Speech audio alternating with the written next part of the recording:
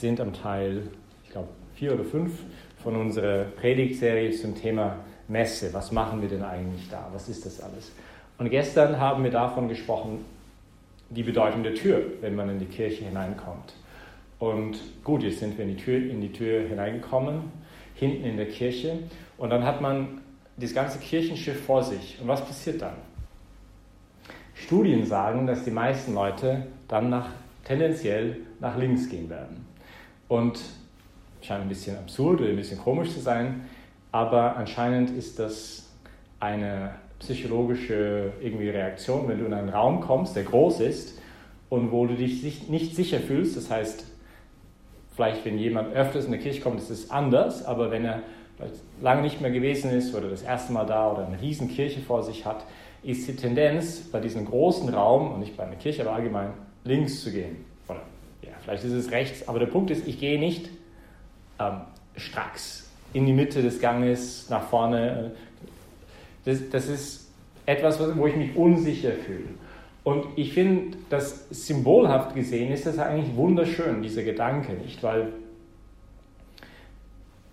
Mose begegnete Gott in der Wüste. Vielleicht erinnert ihr euch an diese Geschichte mit diesem brennenden Dornbusch. Und was sagt Gott? Ziehe deine Schuhe aus, weil der Ort, wo du bist, ist heiliger Boden. Und wir haben auch vorgestern gesprochen, glaube ich, es war vorgestern, über diese Bedeutung dieses sakralen Raumes. Ein Raum, das nur für Gott da ist, wo nichts anderes geschieht. Und irgendwie, ich weiß nicht, ob ihr das mal gemerkt habt, man spürt irgendwie, wenn ein Raum total durchbetet ist. Also wenn dort sehr viel zweckfreien Raum gegeben worden ist für Gott. Da ist irgendwie eine Gegenwart, eine Präsenz, da ist etwas Besonderes dort. Und vielleicht ist es gerade auch das, was uns noch zu diesem psychologischen Effekt, wo man nach links gehen würde, nicht gleich in die Mitte sich traut, sondern eher ein bisschen näher an die Wand kommt, noch ein Grund mehr, warum das in der Kirche passieren kann, dass ich mich nicht gleich nach vorne irgendwie traue oder in die erste Bank gleich sitze und mir alles anschaue, sondern ich gehe erstmal zur Seite und dann langsam, wenn ich mich an diesen Raum gewöhne, werde ich mich auch Richtung Mitte wagen.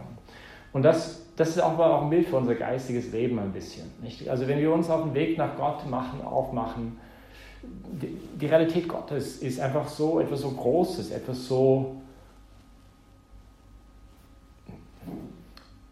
vielleicht, wenn man gerade am Anfang ist, so weit weg irgendwie, nicht? Und wir wissen nicht, wie wir uns das ganze Ding annähern sollen. Und wir haben vielleicht sogar ein bisschen Angst und wie ist das? Und wenn es ihn wirklich gibt und ist er wirklich ein guter Gott und hat er mich echt lieb? Und was wird passieren, wenn er mich kennt, wie ich wirklich bin? Und da hängen wir ein bisschen an der Seite herum. Nicht? Und da ist interessant, dass in vielen Kirchen, also das ist eine kleine Kapelle hier, in der wir hier sind, aber in vielen Kirchen hat man dann mehrere Dinge auf der Seite des Kirchenschiffes. Das Erste, was man vielleicht bemerken wird, ist, dass es viele Seitenaltäre gibt, wo Statuen von Heiligen sind.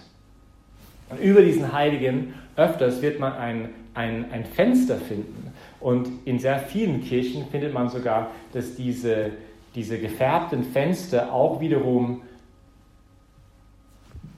verbildlichen oder Darstellungen sind von Heiligen. Und was ist die Idee dahinter? Also mehrere Sachen. Das erste ist, wenn ich das Fenster anschaue, dann werde ich merken, dass die Sonne durch dieses Fenster in diesen Kirchenschiff hineinkommt. Aber wie kommt sie hinein?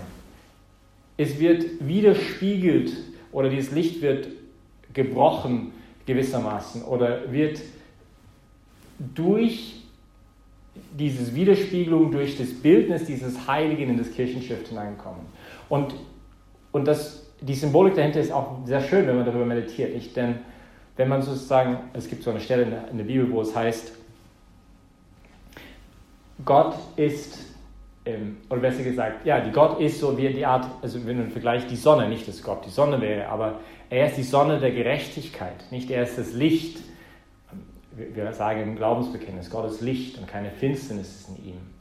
Und dieses Licht kommt in unsere Dunkelheit hinein, nicht? Sie leuchtet in unsere Dunkelheit hinein. Aber wie wird sie uns gegenwärtig? Öfters ist der erste Zugang zu Gott nicht unbedingt direkt, sondern indirekt. Und wie? Durch heiligmäßige Menschen. Ich weiß nicht, wie es euch gegangen ist. Ich denke, mein eigenes Leben zurück, es sind gewisse Personen, die mich sehr beeindruckt haben, die mir etwas von dem Angesicht Gottes gezeigt haben, durch ihre Barmherzigkeit, durch ihre Güte, durch ihre Aufmerksamkeit, durch ihre Hingabe an mich, durch ihre Bereitschaft sogar für mich zu leiden, sodass ich nicht leiden musste, dass ich eine bessere Version meiner selbst werden kann, die für mich gebetet haben, die einfach da waren für mich, die nicht nur jetzt in Bezug auf mich, sondern auch einfach mich sehr inspiriert haben, weil sie ihre Art und Weise, wie sie sich halt in der Welt getragen haben, ihre Treue zur Wahrheit, ihre Treue zum Gewissen, ihre Aufrichtigkeit, ihre Authentizität.